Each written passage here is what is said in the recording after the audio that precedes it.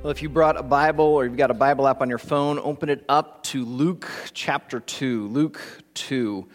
I did not introduce myself beforehand. If I have not had a chance to meet you, my name is Aaron, pastor here for Riverwood, and it's a pleasure to have each and every one of you with us, especially on this Thanksgiving weekend. And I just have to ask, did any of you attempt to go to the stores on Black Friday? No one. You guys are really, really smart. Okay, now, do any of you already have your Christmas shopping done? Okay, one. All right, she's a freak, but on the good side. Me, I've thought about getting my kids some presents, but I'm nowhere even close to doing it. And yet, as tempting as the sales are on Black Friday, there's no way I'm attempting it. Leanne and Megan went later in the day when it wasn't quite so crazy. But every year, it seems that there's always people camping out, and then they rush into the stores, and then we always hear reports like this one. Overnight, an all-out battle at stores across the nation. Just hours into the brutal chase for bargains. I got my fist up if somebody tries to steal something from me. In Louisville, Kentucky, Black Friday madness. Two men punching and tearing at each other's t-shirt inside a major city mall. Tempers flared at this Walmart in El Paso. Holiday shoppers appear to fight over flat-screen TVs, even taking on stores' security. The yearly stampede spilling into front doors, a welcome sight for retailers. Hoping to cash in on the holiday frenzy. Sales expected to reach $80 billion in the U.S. We made it! The average American spending close to $400 throughout the holiday weekend, with some brick-and-mortar stores now handing out a select number of tickets to people in line for the hottest items. We're able to ticket numbers 1 through whatever number we have. That way it stops a lot of the chaos from happening. Some shoppers camping out for days. We've been here since Tuesday night at 9:30. All in an effort to nab great deals like this 50-inch flat-screen TV at Best Buy, marked down nearly 75% off. I think it's exciting. If it's something that you want and it's worth it, why not go and get it? Now, I don't know if you noticed, but down in this corner, it was showing the time that was showing live on CNN. And that was from this last Friday at 6:11 a.m. Eastern Time. So that would have showed on CNN at 5 a.m. on our time. All right, most people were still recovering from their turkey coma when all this madness is going on. And you know what's really crazy? That was from 2015, just a couple of days ago. But it could have been 2014. It could have been 2013. It could have been 2012. I mean, it's just every year this seems to take place. And you would think that everyone goes to the stores, they're going for that perfect present at the perfect price to get it for the perfect person, and now they give it, and you would think, it's done. I have just given the best gift ever. My job is complete, mission accomplished. I never have to go through that again. And yet, 365 days later, it happens again. Why? Because the luster of the gift fades. I remember, 4 years ago, a friend of mine, he was going to upgrade from the iPhone 4S to the new iPhone 5. And so he calls me, says, "Hey, Aaron, you're a poor church planner. Would you like my iPhone 4S? I'm thinking, yeah. So he just gives it to me. And man, I was addicted to that thing. I mean, I was always reading, I was researching, I was checking the weather, I'm checking the score, I'm playing a game, and occasionally I'm making a phone call. But I was on that thing all the time. Well, now I just had to upgrade. Didn't have to. We did this last summer. I'd had the phone for 4 years. But my wife's phone went on the blink. And so she's using my old 4S until she can get something else. And I now look at that 4S that 4 years ago was incredibly cool, and it now looks old, small, it feels slow. It's just uncool. And I look at it and go, how could I have been addicted to this? And I can easily set it down. The luster of the gift fades. But it's not just the gift. It's just about anything in life. For instance, take relationships. Some of you may have had a boyfriend or girlfriend back in middle school or high school, or maybe you had a couple, 3, 12 different, love interests. And you had that one, and you just got near them and around them. And you just couldn't stand to not be with them. I mean, they were just intoxicating. And then something began to happen, and you just kind of didn't like being in their presence. And instead of being so attractive, they became irritating. And now you were finding excuses to get away from them. Now, if spouses don't look at each other and make each other feel funny and awkward, I'm talking middle school here, but you know what I mean. The relationship just kind of fades. Okay, how about the job then? You get the new job. You're all excited. It's a promotion. There's a raise. It's new responsibility. Now you're going to really matter in the company. And then you meet the coworkers. You start getting the barrage of emails that you have to deal with difficult customers. Your boss isn't upholding his or her end of the bargain when you got hired. And suddenly, your contentment disappears. We could talk about multiple areas. So often we think our contentment will come from more money, or maybe getting a bigger house, a cooler car, or maybe we think it's like adding another kid to the family. That's what's going to finally make me content. Or it's just one more drink, it's one more this, it's one more that. And so often, it just fades, and we find ourselves just continuing to chase after contentment. Now, there's many reasons, I believe, why this contentment fades. But one that I've discovered is adversity. For instance, you get a new phone, you're all excited, it's really, really cool, but then as you start working with it, it's just not working right, and it's giving you problems. And suddenly, instead of going, hey, check out my new phone, you start saying things like, stupid phone, and you just kind of throw it down because it's not doing what you need it to do. You hit some difficulty, and your contentment just disappears. The same is true on deeper things than just phones. Like, you have a kid, and you're so thrilled and so happy with this baby and raising them, and then they have a personality. They have their own ideas. They just begin to implement their own way, and it can be frustrating and difficult. And now your contentment in being a parent it's being tested and starts to disappear. It's just a little more work than I thought it would be. Today, we're going to go and we're going to see a couple who's right in the middle of adversity. They are in a struggle. You're going to look at their story and realize, wow, that is difficult. And yet we're going to discover them have a contentment that just does not match the moment. Most of us, if we look at it, would say, whoa, I would want out. And yet we're going to see them actually sit in the moment, because we're going to discover that the content of their contentment was something that was so much larger than themselves. Because their eyes weren't on themselves and their stuff. It was on something far bigger. And so, Father, I just pray right now that you would help us to see what this bigger thing is. And you would help each of us to capture this, to make the contents of our contentment, not ourselves, not Christmas decorations, not presents, not traditions, but to ultimately make the content of who we are Christ. So help us to see this today through your scripture. And I pray it in Jesus' name, amen. All right, so you should be opened up already to Luke chapter 2, the famous Christmas story, and we're going to start reading in verse 1.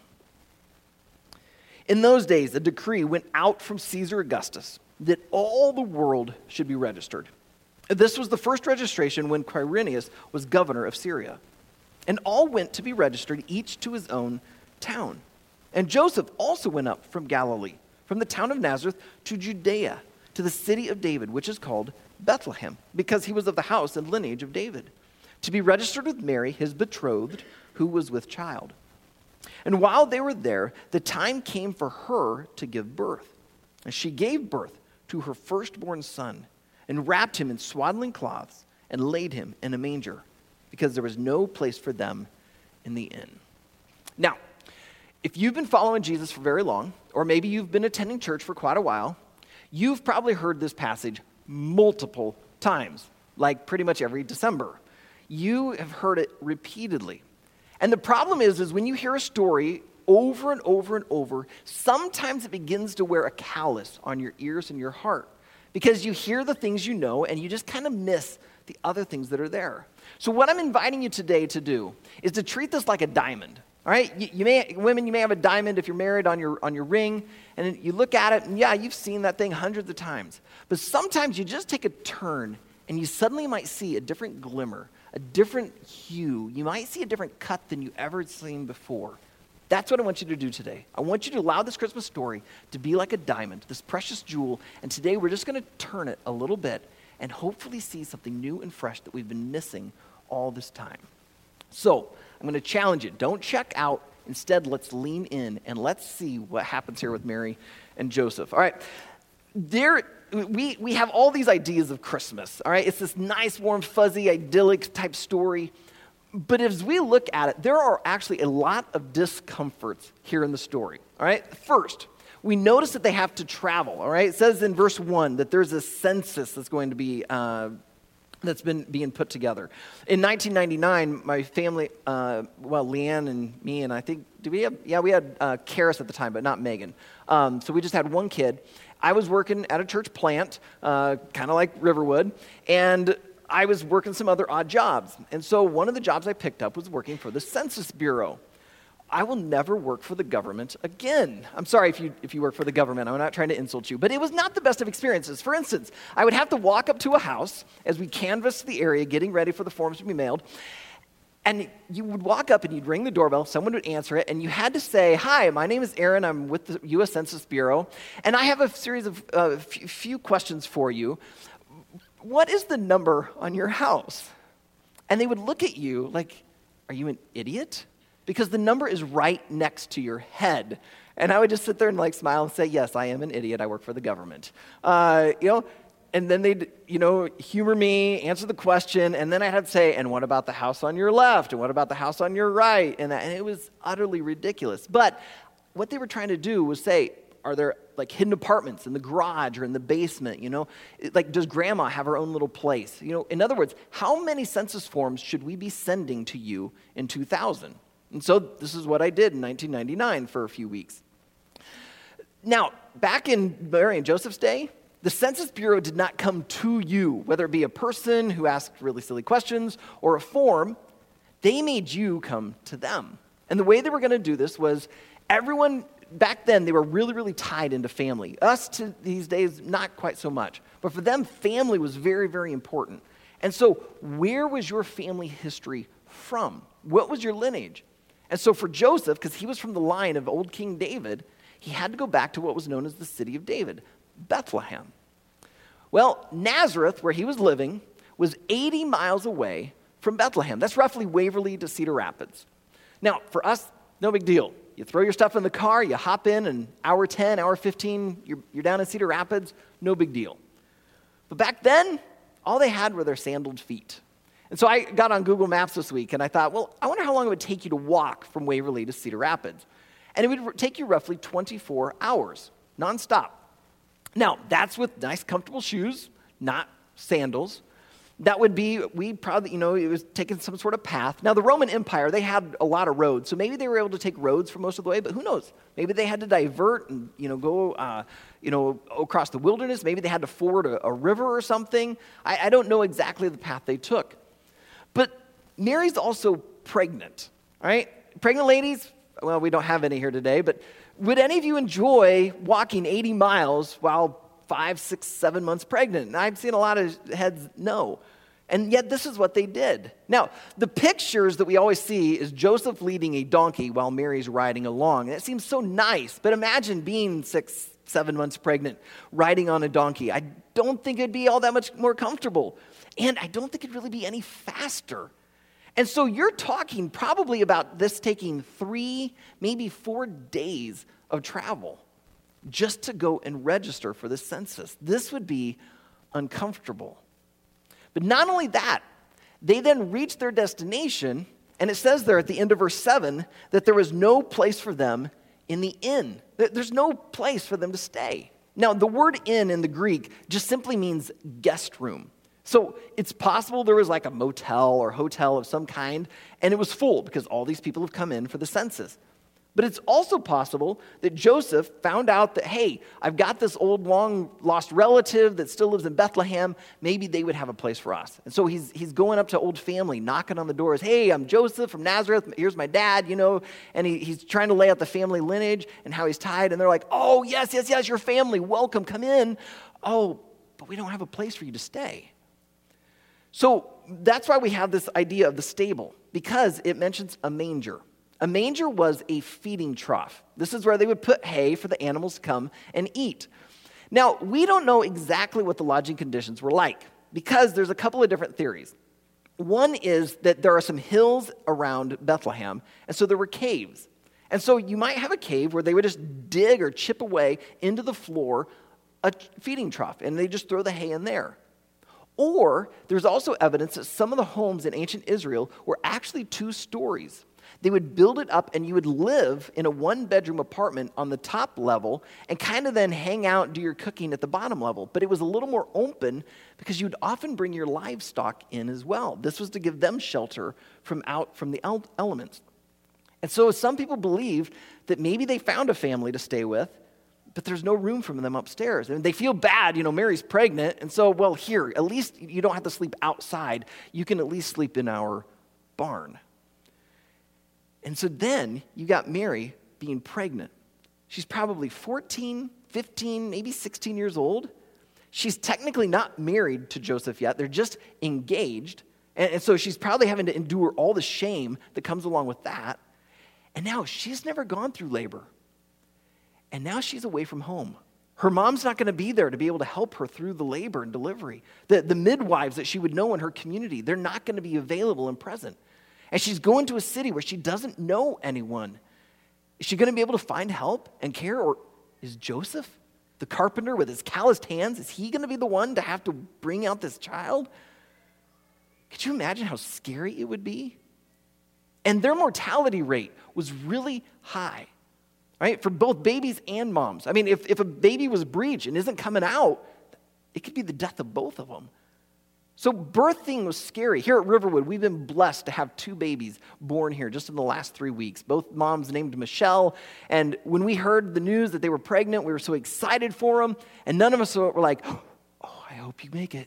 I hope you're okay. I mean, we live in a day and an age like, you're pregnant. Awesome. Congratulations. We hear about the birth of little Galen or Nathan, and it's like, wow, that's fantastic. And so we sign up to take them meals. We don't live in fear and then hear about their safe birth and go, man, good, I'm glad to hear that. And yet back then, they didn't have epidurals. They didn't have a bunch of, drugs that they could do. It was natural remedies that they try to do to help them out. But you basically just had to hang on and go for it. And here's this little teenage girl having to do this probably inside the equivalent of a barn. And not only that, it says that they had to wrap him in swaddling clothes and these strips of cloth. They're probably just finding anything and everything they can. Who knows if they thought they were going to be giving birth there? Maybe they thought they could make it to Bethlehem, register, get done, and head back. But they find themselves away from home, and now they're in a barn, and it's not clean. We don't know if there were any animals there. Maybe there weren't, but maybe there were. If there's a feeding trough and there's hay around, it would be likely that there's some animals. If you've ever hung around some farm animals, they don't exactly understand sanitation. They don't head outside to go use the outhouse. They don't exactly wipe their mouth after they're done eating. They just are animals. And here's where Jesus is being born. And they got to wrap him up. And I'm sure Joseph, being a good dad, cleaned out the trough, brought in some fresh hay. But he's still laying on hay. It's not a nice mattress. And so I want you to see the discomfort in this whole story. You've got Mary and Joseph traveling 80 miles by foot, maybe by donkey. It takes them 3-4 days to get there. They don't know anyone. They're having to stay in an uncomfortable environment. Their child's born into a very unsanitary place. Now put yourself in their shoes. What would you be thinking? What would you be feeling? What would your prayers sound like? I think I know what mine would sound like. If I were Joseph, I think I'd be walking outside the barn, looking up at the stars and saying, really? Are you serious? You said that this was going to be the Messiah, and you're bringing him into the world in this? No one's going to believe this. This is crazy. I think I'd be a little frustrated because as you face this adversity, as you go through the difficulty, I think I would end up coming to a place of discontent. And yet that's not Mary and Joseph's response. I want you to notice over in verse 19, flip over there. This is right after Mary and Joseph have the shepherds visit them. Shepherds are out in the field, angels show up. Hey, the Messiah's been born, he's in Bethlehem.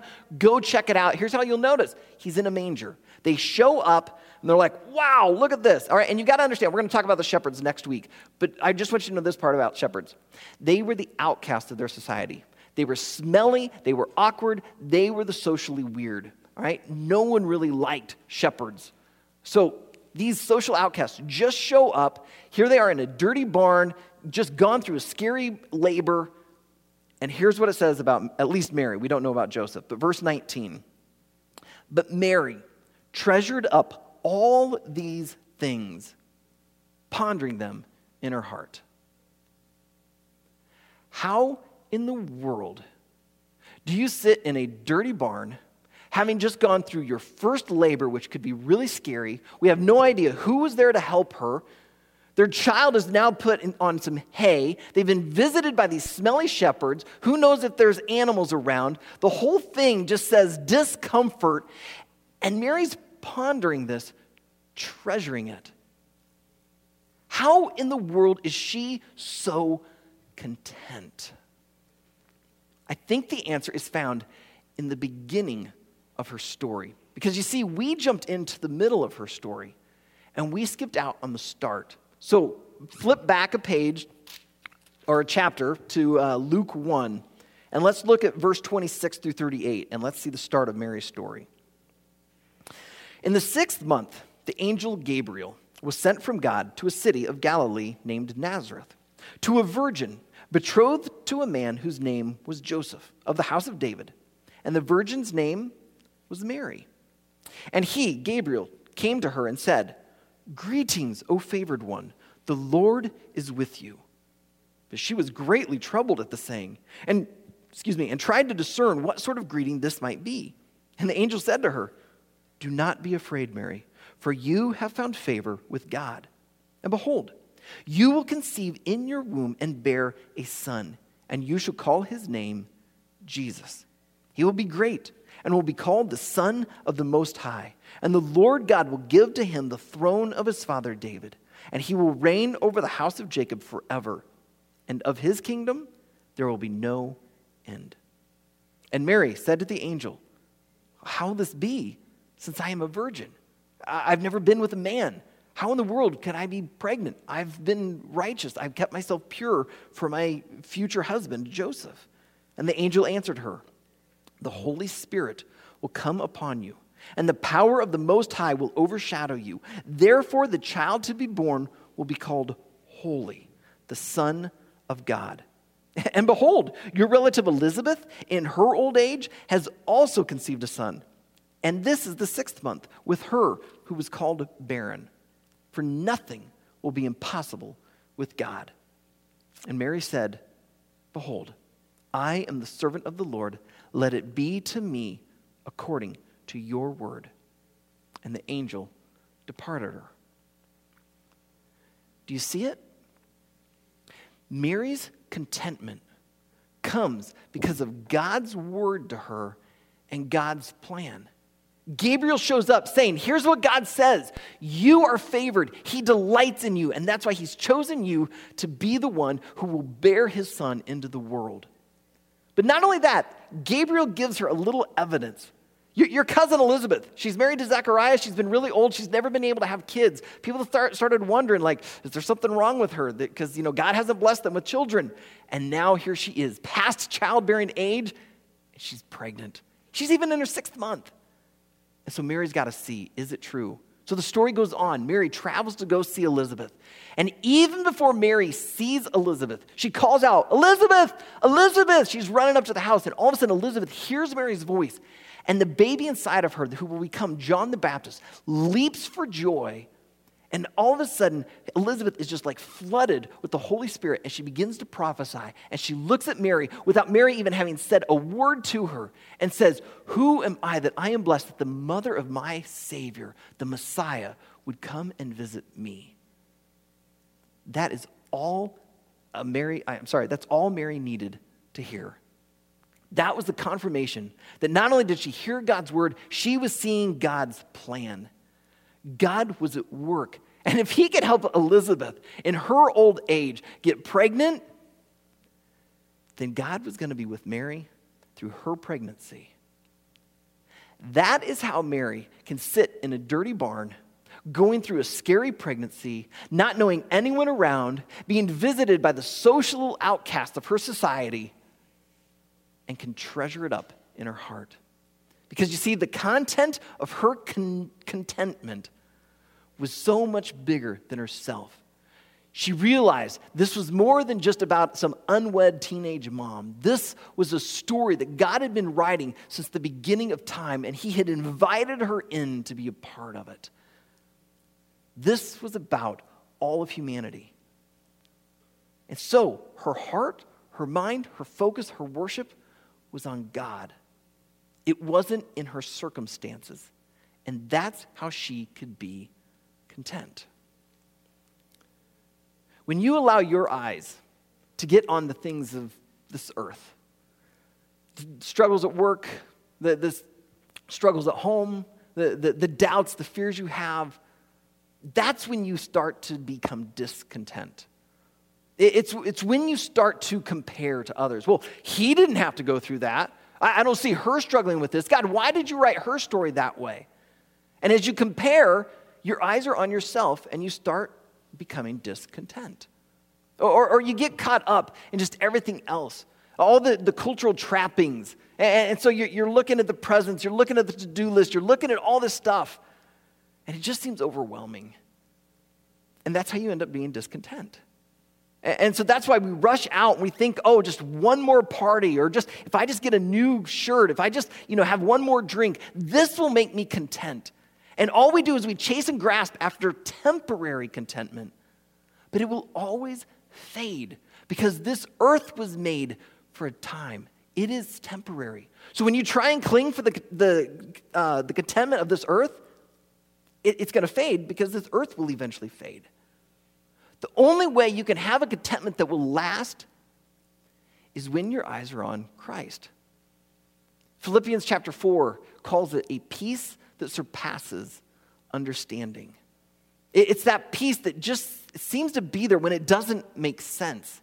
That when you lose your job, somehow you still have this peace. That when the marriage isn't going exactly the way you thought it would, you have this peace. That when your kids aren't doing what you always thought and dreamed they would do, you somehow still have this peace. When the doctor gives you the diagnosis, you somehow still have this peace. When the bank account isn't what you thought it should be, and you don't know how in the world you're going to retire, you still can have this peace. A peace that surpasses understanding. It's this contentment that is resting in something other than just the things of this world. If you make the content of your contentment just the stuff, just the relationships, just the trappings, it's going to fade. But when you make the content of your contentment Jesus and God's word and his plan, something happens in you. So that's why this Christmas, as we kick off this Advent series, I want to encourage you, I want to challenge you to not just let your eyes get caught up in the Christmas lights and decorations, to not just let your ears get caught up into the Christmas music and all of the holiday holds, to not let your minds get so overwhelmed by the shopping and the presents and the parties and the to-do list, and to not put your heart on getting that certain gift. Because when you do that, that's when your contentment's going to fade. And you find yourself just longing for more. Instead, I invite you to put your ears, your eyes, your heart, your mind on Jesus. Become part of his story and let his story be the core of who you are and it bring this deep contentment that you may possibly have never experienced before. If you do not know Jesus, if you're not a follower of him, I just want to say I'm glad you're here. I'm not an arm twister. I don't motivate by guilt. But I will say I'll invite you into the story. Because I believe that Jesus' death on a cross was for all of humanity, and that includes you. And I would love to see you take your faith, the core of who you are, and place it firmly upon Christ. That his story is your story. And that you're not first known as a spouse or a parent or an employee or whatever you may think you are. That if you're asked, who are you? The first thing that comes to mind, the first thing that's on your heart is that I follow Jesus. For most people, they just express this in prayer. They just tell God, I realize that I'm a sinner. I've been living my life apart from you. And yet Jesus died on a cross for the forgiveness of my sin. Jesus came down to earth for me. So Jesus, because you gave your life for me, I want to give my life to follow you. And I want you to begin to restore me into who you see me to be. That's what it means to follow Jesus. And as you begin to follow Jesus, God takes the image of Christ and begins to shape it in you so that you will begin to love like Jesus loved and live like Jesus lived, and even one day leave behind what Jesus left behind. So I invite you to make Jesus the center of your life, to seek him. And as you do, that's when you seek contentment. If you already follow Jesus, I just want to encourage you, remind you, this world is bombarding us with even good things. All right, my family's going Christmas shopping today. It's going to be good. It's going to be fun. There's nothing wrong with it. But if that's all it is about, then we're going to become discontent. But if we allow the trees and the music and the lights and the times of worshiping at Riverwood to draw our hearts towards Jesus, we will find that contentment that lasts, that peace that surpasses understanding. So that's why I want to encourage you this Christmas. Don't just seek the things that everyone else is seeking. Otherwise, you end up at fights on Black Friday. Instead, seek Jesus, because that's when you will find contentment. So, Father, I just pray that you'd help us to do this. It's so easy to say it. It's another thing to live it. But God, I believe that all things are possible with you. And so I admit my failings. I admit that I get too caught up in the things of this world. My eyes lust after the things that are here instead of longing for the things that are of you. So God, I pray that you would just continue to take each and every one of us, no matter where we are at in our journey with you, and you would just help us to see what it means to follow you during this Christmas season and on throughout 2016. Lord, if there's anyone here that has never placed their faith in you, I pray that through your Holy Spirit, you'd open their eyes and their heart to making that step of commitment, that they would cross that line of faith. They would enter into a relationship with you, allowing you to become the core of who they are. And I pray for those that have been following you, that have just kind of kept you on the side, and they've just made their life about themselves. Lord, would you again help our ears, our eyes, our hearts, our minds to be centered on Jesus so that we can experience that contentment that all of us long for. Forgive us, God, when we try to make the things of this world the source of our joy. And instead, the things of this world should instead cause us to exalt and worship you, the giver of all good things. So, Father, this Christmas season, would you write a different story? Would you make this different for us? Would you help us to find contentment so that we can truly worship Jesus and enjoy this Advent? And it's in Jesus' name I pray. Amen.